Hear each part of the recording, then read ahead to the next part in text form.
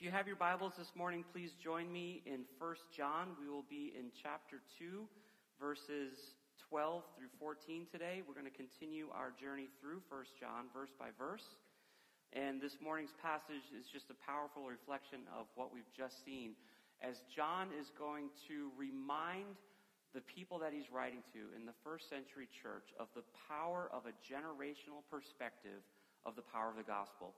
It's a song, it's a poem that he wrote or possibly copied, we don't know. And it's to young children, it's to parents, and it's to young men and women. And he has something very powerful to say to each demographic. And so I'm very grateful for this opportunity to preach from this passage this morning, especially in light of the child dedications. Once upon a time, you were the baby that the man of God prayed over. Maybe it was in a church that celebrated baby baptisms. Maybe it was in a church that does what we do with baby dedications and the hope of a baptism.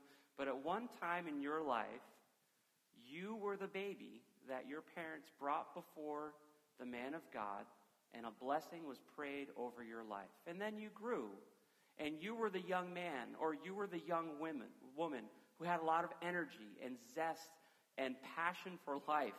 And you did your thing. And then some of us today are the older parents, the older men, the older women, who we look back on those two other seasons of our life, and we in turn have dedicated our children and our grandchildren. This is the context of what John is talking about this morning in 1 John chapter 2, verses 12 through 14. Would you join me as I read the text? I do have the verses on the screen, but you'll see why I did this.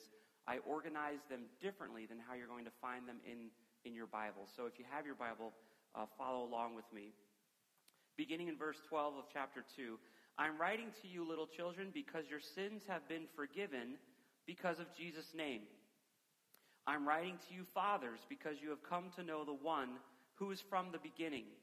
I'm writing to you, young men, because you have had victory over the evil one. In verse 14, I have written to you, children, because you have come to know the Father. I have written to you, fathers, because you have come to know the one who is from the beginning. I have written to you, young men, because you are strong. God's word remains in you, and you have had victory over the evil one. And so you can sense in your Bible, these words are probably, maybe they're center justified or they're in italics. But your translating team probably did something to indicate to you the poetic nature of these verses. And so you can see, because of the repetition, that it's like a song or it's like a poem. And so that's why I've grouped the verses according to the age demographic or the faith demographic that we find in these three short verses. So there's two stanzas, right? And he deals with the young children, the old men, and then the young men, in that order, 2 times. And so this morning, I've grouped the 2 verses that he applies to the little children together so that you can see them in the same place on the screen, and of course, as in your Bible as well. John is writing, he says, to remind the little children that their sins have been forgiven. Church, I would believe that the message to us today would be something like this, that if we as a church are embarrassed by repentance, then the cleansing love of the Father is missing. Let me say that again. If we are embarrassed by repentance, the cleansing love of the Father is missing. It was obvious this morning as the families were transitioning up here, and then they were standing here and trying to keep their little ones quiet while I was praying, that there was some hustle and there was some bustle. Earlier this morning, when the children were getting ready to go back to River Kids, you could hear that same sort of low rumble. And right now, it's pretty quiet, which is fantastic. Here's what we know about those of us who are young in age, who are little. We're hard to control. We cry at the wrong time, and we're quiet at the wrong time. We're little and we're emotional, and we don't know what's going on, and sometimes we express ourselves boisterously. But it's not an embarrassment at all. We just move the stuff out of the way. Like, we totally get it that if a little one starts to lose it during a child dedication, we're not going to discipline that child. We're going to try and comfort them as quickly as we can so that the service is not disrupted. But we're not surprised, shocker, a baby cries during child dedication. Like, that's not a headline. That's not anything we would ever be surprised by. So it is when there is a new believer in Jesus Christ that their repentance is a little boisterous. It can be a little messy. And as a church, we would never do anything to embarrass that person in the exuberance of their new decision of faith. That a church should be a place where sins are being confessed and forgiven, and the cleansing, powerful love of God is applied. And it's gonna be a little messy. And if we're ever embarrassed by that, it's like being embarrassed of a child that is crying during a baby dedication. There's something wrong with us. We have forgotten the powerful decisions of faith that are being made by these families right now. It's worth our effort to pray through a little noise because of the power of the decision that is being made. As a church, if we are ever embarrassed by people who are confessing their sins and are repenting of things that enslave them for years, then we need to remember the powerful cleansing power of the love that comes from our Heavenly Father. We bathe our children regularly, more than they want to be bathed. We believe in cleansing them so much that if we're out in public and they get a little ketchup on their cheek, we will spit on them. That doesn't make any sense. But we're so concerned about a little bit of ketchup that we'll secrete bodily fluids in public to make it go away. That's awkward and weird, and yet we've all done it. Why? We believe in keeping our children clean. We do. We believe in keeping our children clean because we love them. Our Heavenly Father feels the same way. John writes to the first century church, little children, here's something that you know. Your sins have been forgiven by faith in Jesus Christ. Your superpower right now, being young in the faith, is the fact that you are a champion repenter. You are not embarrassed because you are experiencing the cleansing power of God. And so, of course, that is the application and the challenge for our church today. That if we are one of those new people in the faith, to never be embarrassed by confessing and turning from the things that displease our Heavenly Father and being embraced by His cleansing power. Knowing that as we make these decisions of faith, our church is going to love on you. There is a phrase right now that is creating a lot of confusion, and it's very, very simple. And I'm hoping to provide a measure of peace as I mention this phrase in the context of this scripture and what we just talked about, how that we are never going to be embarrassed by repentance, that we are always going to accept everybody right where they're at because that's what God does. He accepts everyone, and God affirms holiness. God accepts everybody right now, immediately, with perfect, unrelenting love. If He has to do something weird like we do and spit in public, He made the sacrifice of His Son available, and it is powerful cleansing for the forgiveness of sins. God accepts everybody right now, immediately, exactly where they are, and He will always affirm His holiness. We see this all the time in our parenting. It's not a confusing concept at all. Are we open and affirming? Of course we are. We are open to loving people right where they're at and encouraging them and affirming them in holiness. We get it. Everybody needs to be repentant. Everybody needs a spit bath. Everybody needs to experience the cleansing power of Jesus that is available through faith in Him. Are we open and affirming? Of course we are.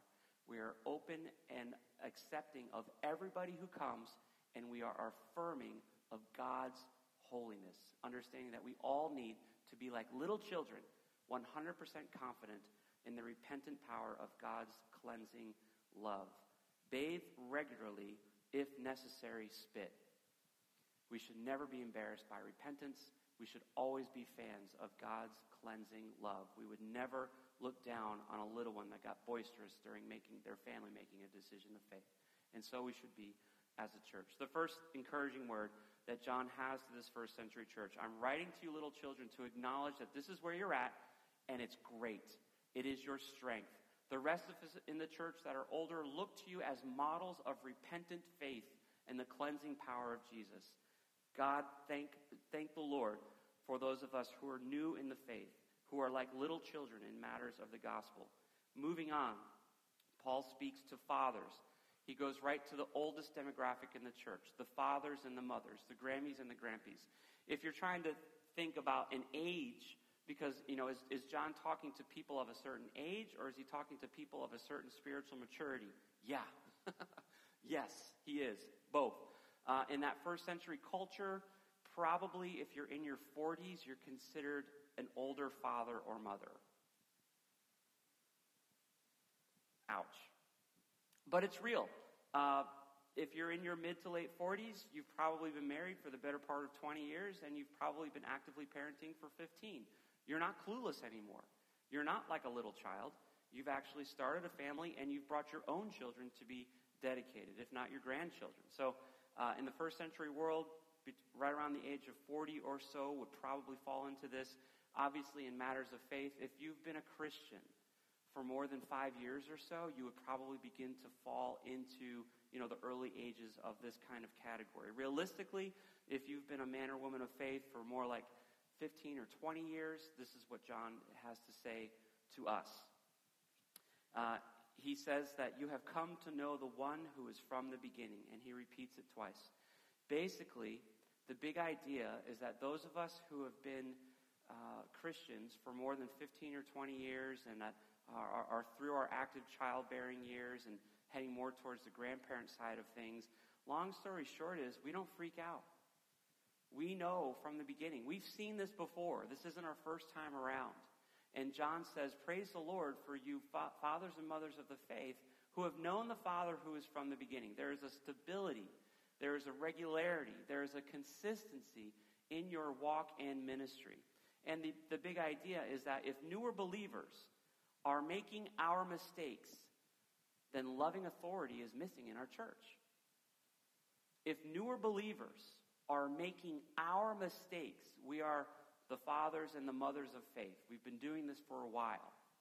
If we are the fathers and mothers of faith and newer believers are making our same mistakes, then our loving authority is probably missing in the church, because fathers and mothers don't freak out.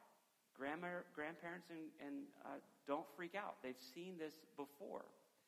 There is something that pilots never talk about, but it's the only thing that passengers ever talk about, and it's the one thing that pilots never talk about. Passengers always talk about turbulence. Everybody has a turbulent story. I've heard them all. You're welcome to share with me your turbulent story. If my eyes glaze over, you'll have to forgive me, but I've actually heard it before. Pilots don't talk about turbulence. They maneuver. Center Delta 2416, light chop at 240, requesting clear air. Southwest 9216, ride report at 32,000. Southwest is smooth. Delta 2416, climb maintain 32,000, report. Delta 2416, leading 270 for 320, thanks for the help. I'm not talking about turbulence, I'm getting out of it. Because I know what's happening in the back. Oh my gosh, we're going to die. Look at my soda jiggle. It's light chop, people. It's not even turbulence. Pilots don't talk about turbulence. We maneuver. We get out of it. Parents and grandparents, older fathers and mothers, we don't even remember the bad times so much anymore. We just know what to do when we see them. Somebody pukes. We're not crying. We're borrowing our spouse's shirt to mop it up. And our spouse is like, yeah, it'll clean. Like, that's what we do. If newer believers are making our mistakes, the same mistakes we made, then our loving authority is missing in the church. If nobody is asking us how to maneuver through the challenges of their young families and their young careers, then they don't trust our loving authority. We haven't reached out to them. They don't know us. And I promise you, what would you have done 10 years ago to have a cup of coffee with yourself today? You've got a couple of things to share. You may not feel like you're an older father or mother in the faith, but what would the 10-year younger version of yourself think? That you're old. And that you have a few things to share. That you would buy your future self a cup of coffee right now if you could talk to the future self 10 years from now. Because 10 years from now, you know that you're going to know things that you don't know right now. If the younger believers in our church are making our same mistakes, our loving authority is missing. You can come and cry on my shoulder, but I'm going to tell you what to do. Because I've seen it before. I know how the Lord moves through these situations. And I'll compassionately come along and love you as someone compassionately came along and loved me. Yeah, let's talk about our feelings and work through it together. But know that I'm not clueless in this. I've seen sick children before. I've seen spouses that are acting like chuckleheads before. I've seen illness. I've seen cancer. I've seen death. I've seen debt. I've seen it all. Why? Because you're in your 40s or 50s, that's why. And you didn't live in a bubble. You have an encouraging word for younger believers. Don't let them make your same mistakes. Don't let them get the second and third credit card. You know that's a mistake. Don't let them do that. Don't let them buy cheap tires for their cars. You know that's a mistake. You made that mistake. Don't let them make the mistake of not disciplining their children in love. Don't make the mistake of not encouraging them through the power of prayer. Don't make the mistake of letting them be codependent. You've made all those mistakes. I've made all those mistakes. We know we don't do that stuff anymore. It's easy for us. Just request a new altitude, right? We got this. It's not hard.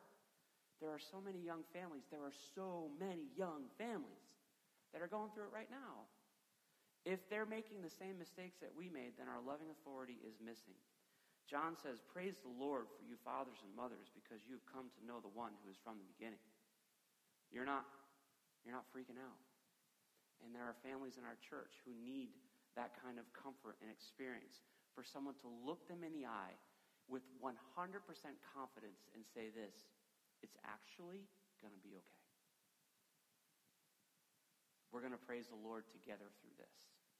How powerful would that have been to you 10, 15, or 20 years ago when it felt like it was all you could do to get the kids to church? Never mind, do errands after church and make dinner as well. You would have loved to have had someone in the faith who could have come alongside you and comforted you that way. If newer believers are making our same mistakes, loving authority is missing. Praise the Lord for the older saints in our congregation. And by that I mean, I guess, people like my age. It's broader than we would think. Biblically old is actually kind of young. Moving on, then Paul addresses the active demographic. He calls them the young men. I'm writing to you, young men, because you have had victory over the evil one. They're in the fight. They're in the battle. Swords up, shields up, on the move, hustle, hustle, duck and run. Victory, defeat, battle. He continues, I have written to you, young men, because you are strong. God's word remains in you, and you have had victory over the evil one. Where do we see victories over the evil one? In week-by-week ministry. That's where we see it. Children being taught, children being loved, outreaches being performed, fellowships being provided for, small groups being facilitated, stuff getting set up, stuff getting torn down. Ministry is happening in all these contexts, and battles are being won in ministry. And the big idea is that if we are not ministering, our love and energy are missing.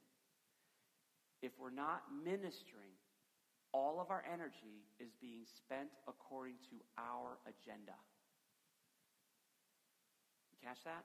If we're not involved in ministry, all of our energy, all of our resources, all of our zip-zing is being expended in bringing the kids to soccer practice, dance lessons, after-school clubs. All of it. If we're not involved in ministry, all of our energy as young men and women of faith, none of it is being invested in the church fellowship. It's missing. It doesn't take a lot of time. It doesn't take a lot of skill. What it takes is heart and energy to minister in the church. If we are not ministering in our church, our love and energy are missing. And honestly, this is the largest demographic in our church. We have a number of young people, and we praise the Lord for those repentant decisions of faith. They're growing up in the faith, and we're mentoring and loving on them. We get that sometimes that's a little bit of messy. We have a number of older saints, 40, 50, and above, and praise the Lord for their experience and their tenure and their wisdom. We depend upon that. But largely, River Church, we are young men. We are young women. We are actively having children. Like no other church I've been a part of. Good job. You're doing good work. Yay. More is coming. Praise the Lord. And that means these are also, and I don't mean to stress you out, but these are also our active ministry years. That we bring an energy, that we bring a love, that we bring a passion into ministry that either is not there when we're newly saved or has been mellowed by life when we're older. And so the high energy ministries that are happening right now with kids and with outreach and building programs, these are all ministries that are moving forward by people who are sharing of their own love and energy. And if we're not involved in ministry, then our love and energy is missing. Here's another way of looking at it. For every time you come to church and you have a question, you're like, well, what about or why aren't we? Because sometimes we feel that way. For every time you come to church and you have a question, somebody is qualified and called with the answer to that question. The Lord promises to provide every need of His bride. His church is not going to go unresourced. It's His bride. He is passionate about providing for His bride. How does He do this? Through spiritual gifts and abilities. And His church is well-resourced. The Lord is not going to be stingy with spiritual gifts and aptitudes and abilities towards His bride, whom He sent His Son to die for. So if there's a lack, if there's a question, like why aren't we doing this? The answer is someone's love and energy is missing.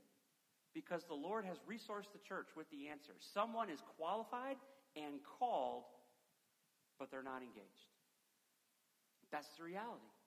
And I'd say half the time when someone has the question about, well, why aren't we doing this? Why aren't we doing that? And shouldn't the church be a part of this? The person with the question is the one who's qualified and called. They're the one with the heart for it. And John says, praise the Lord for the young men, for the young women. They are strong, they are energetic, and they are experiencing victories in ministry. Don't miss out. By way of conclusion this morning, I want you to see that regardless of our stage of life, biologically, and regardless of our spiritual maturity or lack thereof, the gospel has a message of love for everybody. For those of us who are new and repentant, we embrace the Lord, and we're so grateful for the cleansing love of forgiveness that comes from the Father. It's so refreshing, and it's so freeing. We're literally transitioning from being a slave to someone who is now free to serve. And it's a message of love, that the Lord accepts us where we're at and affirms holiness. If we are an older saint and we've been in church for more than a decade or two, we know that we have been given the privilege of having loving authority simply because this is not our first rodeo. And we have the opportunity to help new families of faith have a different experience than us because we're able to share with them how the gospel can actually be applied to their life. And finally this morning, we know that if we are in this active childbearing season of life, or we've been saved for more than 5 years but less than 15 or 20, we are in an active season of ministry, and we're going to see the Lord accomplish victories as we are engaged in ministry. And that the gospel to us is a message of love and energy. So whether we are young or old or somewhere in the middle, God's love has a specific application for us, and John is writing to his readers to say, remember this. You know this. This is something the Lord has blessed you with. An aspect or a feature of His love that means a lot to you right now. Embrace it for what it is and know what the next level is as well. And move forward wisely. And that's where the text is going to take us next week. John says, this is what you know, and this is what's going to challenge what you know. But before I tell you what's going to challenge what you know, be very firm in what you know, and that is your current experience of how God is loving you. Through repentance, through wisdom and authority, and through ministry. Would you join me as I pray? Heavenly Father, it's possible that there's someone here this morning who has not accepted your love. And it is our heart that they would see in the power of this text that it doesn't matter what phase of life we are in, how old we are, how young we are, that your gospel has a message of love to us. And so, Father, if there's someone here this morning who has not been empowered by the cleansing power of your love through repentance, it's just a simple prayer like this. It's like the cry of a baby. Heavenly Father, I've been doing things a certain way, and now it's time to stop. I've made a mess of myself, and I need to be cleansed from the inside out. Cleanse my heart, cleanse my mind, cleanse my life of the images that I have embraced.